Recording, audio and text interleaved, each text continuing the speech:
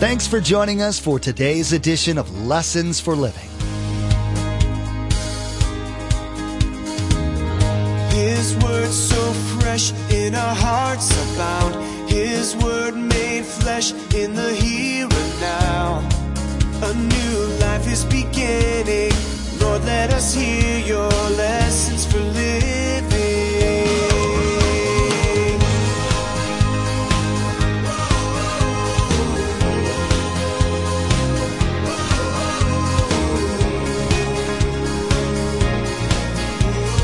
Lord, let us hear your lessons for living. When you step out in faith, expect people to laugh. You see, most people walk and live by sight more than faith and belief. When we tell people about heaven or hell or changed lives or people being delivered from cancer, marriages being restored, people cured of addictions, all of those things, well, the world laughs. But I want to tell you today, don't focus on those who laugh. You just keep doing what God called you to do. Living a life of faith is met with multiple challenges that come from many different directions. Not only do we struggle with our own internal faith, but we're also challenged by the doubt, ridicule, and suspicion of others. As much as we'd like to praise God for the miraculous or ask Him for such, we often get deterred by the mockery of others. In today's edition of Lessons for Living, Pastor Mark encourages us to press forward in our faith and to ignore the ridicule of others. Today we learn that no matter how much discouragement we might face, our continual faith is a witness to others. Remember, there's quite a few ways to receive a copy of Pastor Mark's teaching.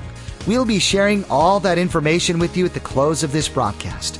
Now, here's Pastor Mark with his continuing study entitled, Impossible is an Oxymoron.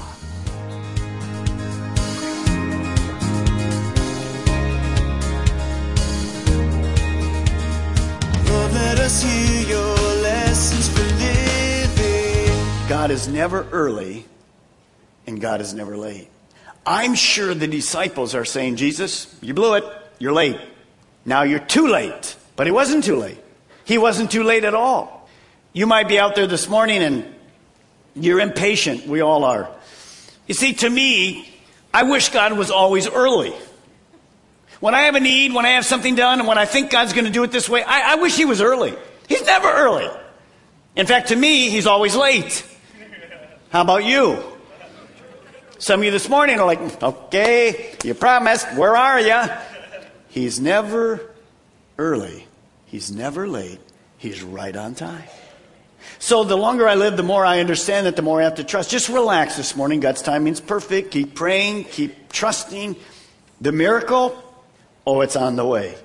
So what does Jairus do? He does that. He puts cotton in his ears, and they just begin walking to the home. Now, when they walk to a home, it's different than in our days. You know, today, the last time you were in a funeral home, what was it like inside the funeral home? Tell me. Shh, very quiet, very sedate. That horrible organ music in the background, and you know, there's mourning, and it's hard. It's very difficult. Well, that was very different in the days of Jesus. We read verse 23, when Jesus entered the ruler's house and saw the flute players and the noisy crowd. You see, the Jews, well, they had a different way to look at death. Number one, there were paid mourners who would come. And notice they're already at work when Jesus gets there. She's dead. They're weeping. They're wailing. They're singing. They're playing flutes. If you were a flute person, you made big bucks because you went to and they're clapping their hands. Oh, and they're going through all of this emotion. Very loud compared to the way we do things today. Well, when Jesus sees this, by the way, if you were Jairus and you just heard Jesus say, don't believe them, or it's going to be fine. If you're Jairus and you're walking toward your home, and pretty soon, as you're getting around the corner, you hear these mourners. What's happening to your faith? I'm being drained right out. I'm thinking, how is this going to work? I mean, Jesus said it's going to be okay, but here's the mourners, and there was many of them because He was rich. They're all out there. They're making all this noise. Jesus gets there, and these mourners are basically saying to him, why are you doing here? You can't do anything. It's over with. It's impossible. Well, look what Jesus says in verse 24.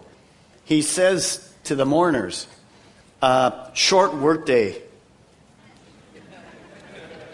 You're only going to get paid for half a day. Go home. Go away. The girl is not dead, but asleep. Spiritual term meaning spiritually dead. She is physically dead. She is gone. Same with Lazarus. Jesus would use the same terms. Dr. Luke tells us in his gospel that she was really dead exactly, and he was the doctor. When the servants came and said she was dead, she was dead. The mourners prove it. You'll see later that Jesus proves it as well. When Jesus said for the mourners to leave, how did they react? Look at the end of verse 24. But they what at him? They laughed at him. Next step you want to write. When you step out in faith, expect people to laugh. You see, most people walk and live by sight more than faith and belief. When we tell people about heaven or hell or changed lives or people being delivered from cancer, marriages being restored, people cured of addictions, all of those things, well, the world laughs. But I want to tell you today, don't focus on those who laugh. You just keep doing what God called you to do. Let me ask you to write this second thing down. Don't get upset. A changed life proves God is real. A changed life proves God is real. Michael Levine says this: a pessimist is someone who complains about the noise when opportunity knocks. Let that soak in for a moment. A pessimist is someone who complains about the noise when opportunity knocks. By and large, I try to stay around people that are optimistic, that look at life positively. Because if I hang with people that are pessimists, you know what happens to me? It rubs off on me. Because my sin nature, your sin nature, is kind of negative. I look at that. That can't ever be done. That won't work. That'll never happen. And you hang around those people enough, and you know what? You sound just like them. And we become like them. Jesus says to those pessimists, get out of the room. I don't want you around here. So there's times in your life that God's going to call you to do some things. And you just have to put cotton in your ears. People are going to laugh at you. They're going to make fun of you. It's okay. If God said it, and it's provable in His Word, He's going to do it. You just wait. And when it happens, don't laugh back. I tell you so. I tell you so. Hey, half the time you didn't believe it. Right? I remember when we bought this land. There's nothing here but cows. I'm not a farmer. We walk in this place and cows, and God had just said, this is where you're coming. This is where you're going to be. And there's nothing around. Today, there's just a couple homes around. Thousands more getting ready to be built. This road's eventually going to go to 6 lanes. We just bought more land. We're working on more. Well, did God know that way back 12 years ago before? We only bought this like 8 or 9 years, 7 years ago or something. Did He know about it? Absolutely. People laugh, go, Minton, West Melbourne. That's where that old saloon is there on 5, whatever, out there. And then you can play honky-tonk music or whatever in this place. But see, you have to just what? You just have to believe. And you don't want to be around pessimists. That'll never work. We don't want to let that'll never work in this town. Nobody will ever come. What are you going to do with all those tickets? Give them away? Pay money for people to come? You're going to pay them to come? You say nobody talks like that. I won't ask you to raise your hand. That's all right.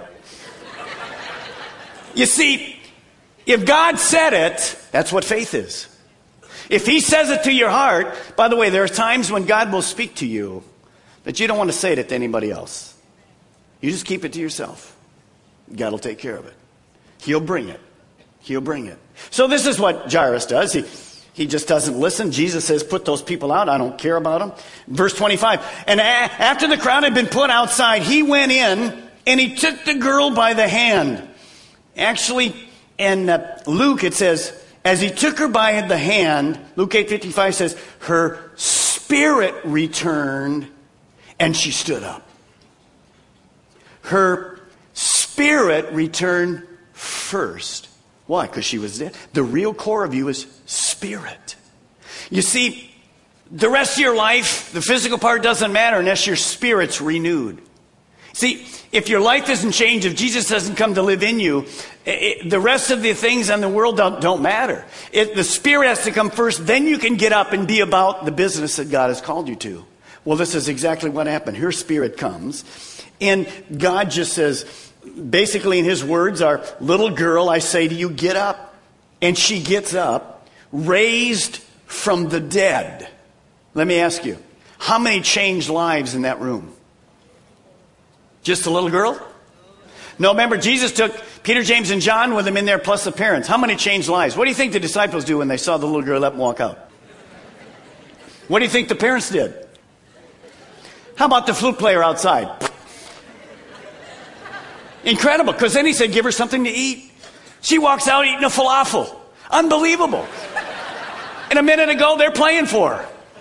Well, strike up different music, whatever. We're going to work the whole day. It's going to be a party now. You see, those changed lives was all about it. Well, we know that happened because look at verse 26. News of this spread through all that region. I want you to write this. People are searching for a change to their life. Yesterday at the baptism, I was really encouraged. We have people give testimonies. Usually we do it at the beach, but in the winter we do it in heated pools or whatever. And this lady stepped forward, I'm guessing in her mid-30s. And she just said, I have to say this. For months, I drove by this church and I saw all the activity and stuff, and I thought, man, I need to go there, but it's too big. And she kept driving by and kept driving by. And one day, for some reason, she came in. She said, well, man, it isn't too big. I got to know people and whatever. And hello, that's what we're trying to tell everybody. She got saved. This is less than 6 months ago. Well, she was there to get baptized. So she gave her testimony, was crying, and we were all kind of a little bit crying out because I love to hear people how God brings them here. She got saved. She got baptized. Well, just after she gives her testimony, this other lady sitting next to her says, I have to thank so-and-so because a month ago, she invited me to this church. And now I got saved, and I'm getting baptized. That's how it works. You see, one changed life tells another their life changed. And that's the way the world is. It's not built by mass rallies. It's by you having a life changed. And you just simply tell it. And that was a perfect illustration of how God works. Well, when this little girl comes out, it's not just about Jairus and his daughter. It's about that anybody could have a changed life. Well, Jesus isn't over. Look at verse 27. As Jesus went on from there, 2 blind men followed him. That's an oxymoron.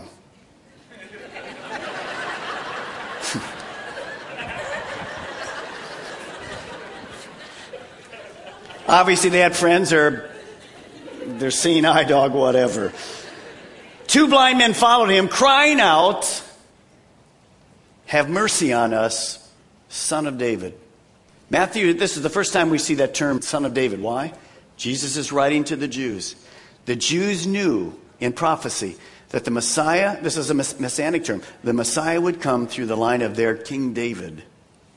Somehow, these blind men had faith that this man, Jesus, was that Messiah.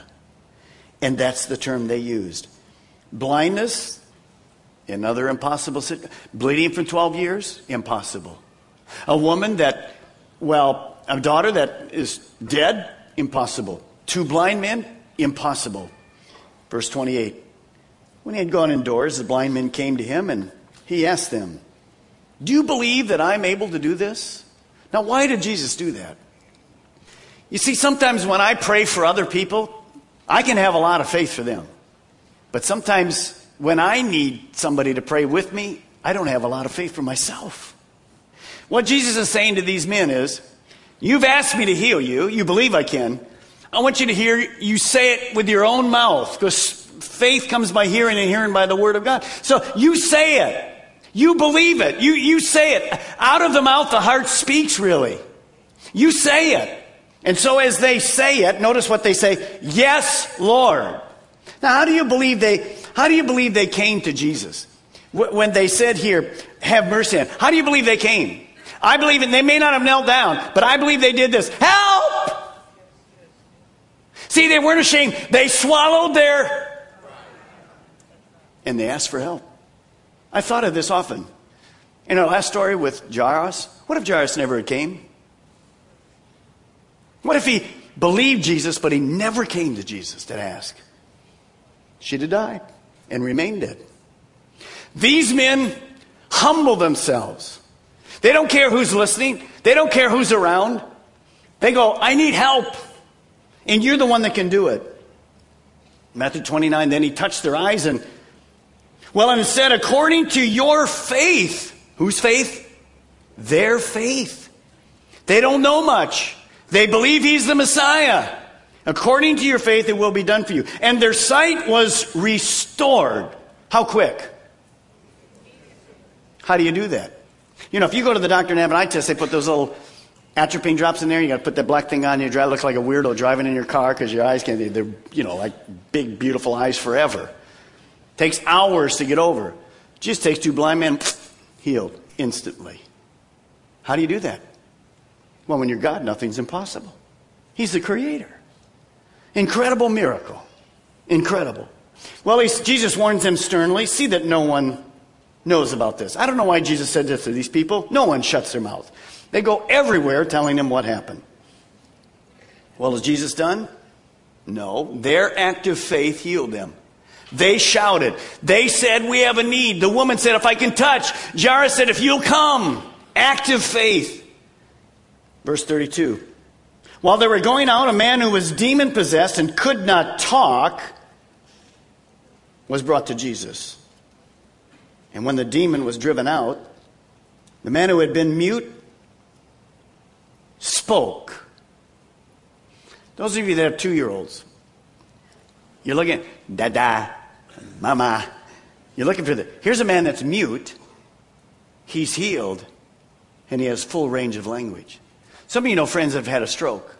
It affects them. And sometimes they have to learn their whole speaking ability over. Instantly, this man is able to communicate. That's impossible.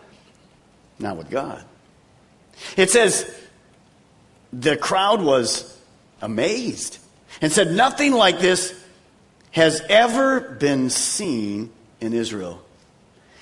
You see, as the disciples and as you and I have gone through these 4 incredible, impossible situations, it was a visual picture for the disciples. They had learned that day 12 years with an incurable disease, not impossible for God. They had learned that even a 12-year-old who's dead, well, that wasn't impossible for God. Physical blindness wasn't impossible for God. Demon possession and a person that was mute because of it was not impossible for God. You would say, what a great way to end.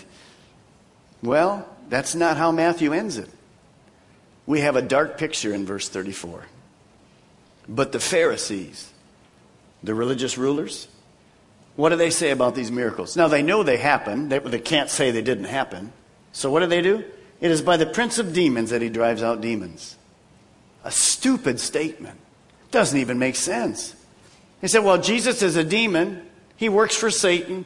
And he casts out Satan. Hello? What does that show us? The Pharisees refused to obey. They refused to obey. That shows me that miracles don't always convince a person of their need of God. See, they wouldn't swallow their pride. They were wrong, but they weren't teachable. I want you to see these things and I want you to write them down. There are some things that are impossible for God. Well, Pastor Mark, you just said there's nothing impossible with God. Well, these are. These are the exceptions. Number 1, God cannot lie. The Bible tells us that he never goes against his word. He can't lie. Number 2, the Bible says that God cannot fail. His plans and purposes will be fulfilled. Period. It's because he's God. There's another one I don't have it up there. Won't take time today, but it relates to our teaching. God cannot be pleased without faith. Do you have faith this morning? Do you have faith? See, he can't be pleased. He's not pleased with stuff. He's pleased with faith. But maybe the one that focuses what the Pharisees were saying is this last one. God will not overrule a person's free will. See, if you could have taken the Pharisees and stood all four of those situations up in front of them, Jairus' daughter raised from the dead. Women 12 years with a hemorrhage, healed totally. Stop. 2 blind men, they see perfectly now. Here's a guy that was demon-possessed and mute. He's speaking about the things of God. What are they going to do about that? They refused to obey. So it can come to a part in your life that could God make them believe? Absolutely. Will he? No, he will not. So it comes down to the most important thing in your life and my life.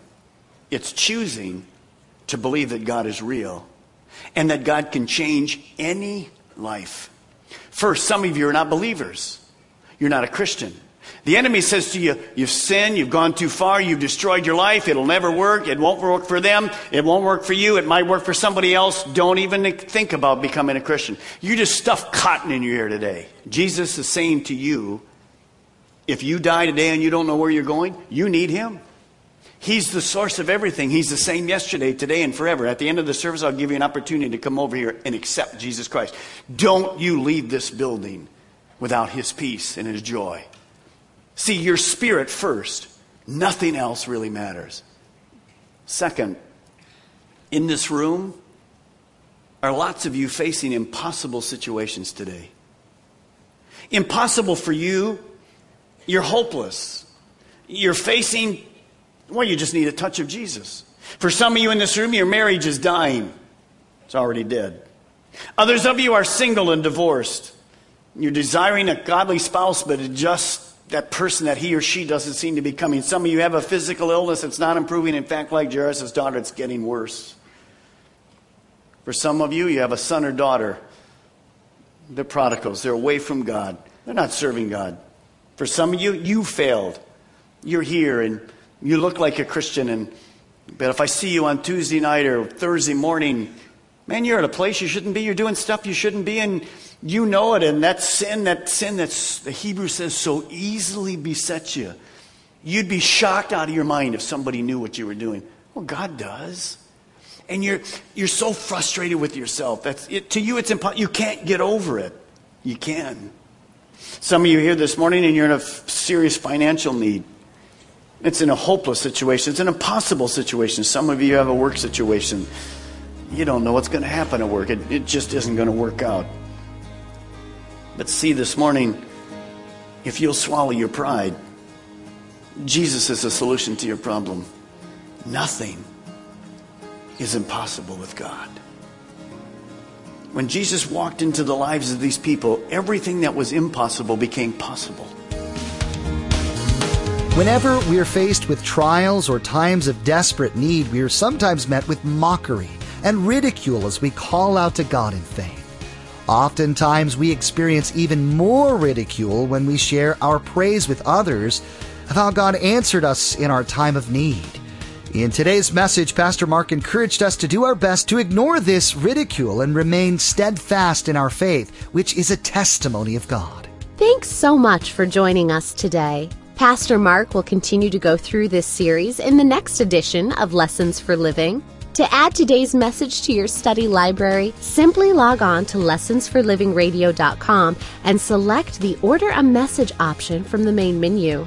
The cost for each CD is $5, and that includes shipping. Again, to place an order for a CD, simply log on to lessonsforlivingradio.com and select the Order a Message option from the main menu. In the Bible, we frequently come across passages that refer to people as sheep.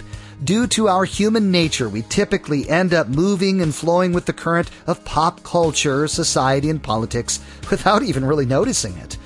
In the next edition of Lessons for Living, Pastor Mark will expand upon the sheep analogy of Scripture and how we need shepherding just as much as any actual sheep would.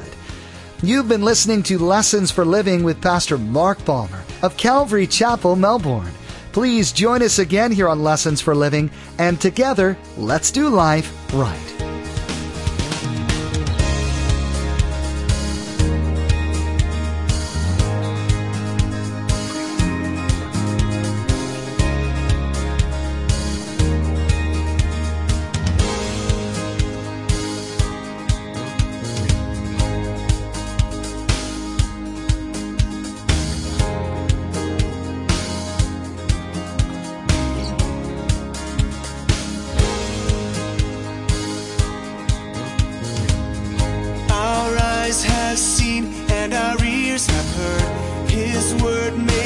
flesh in a hurt.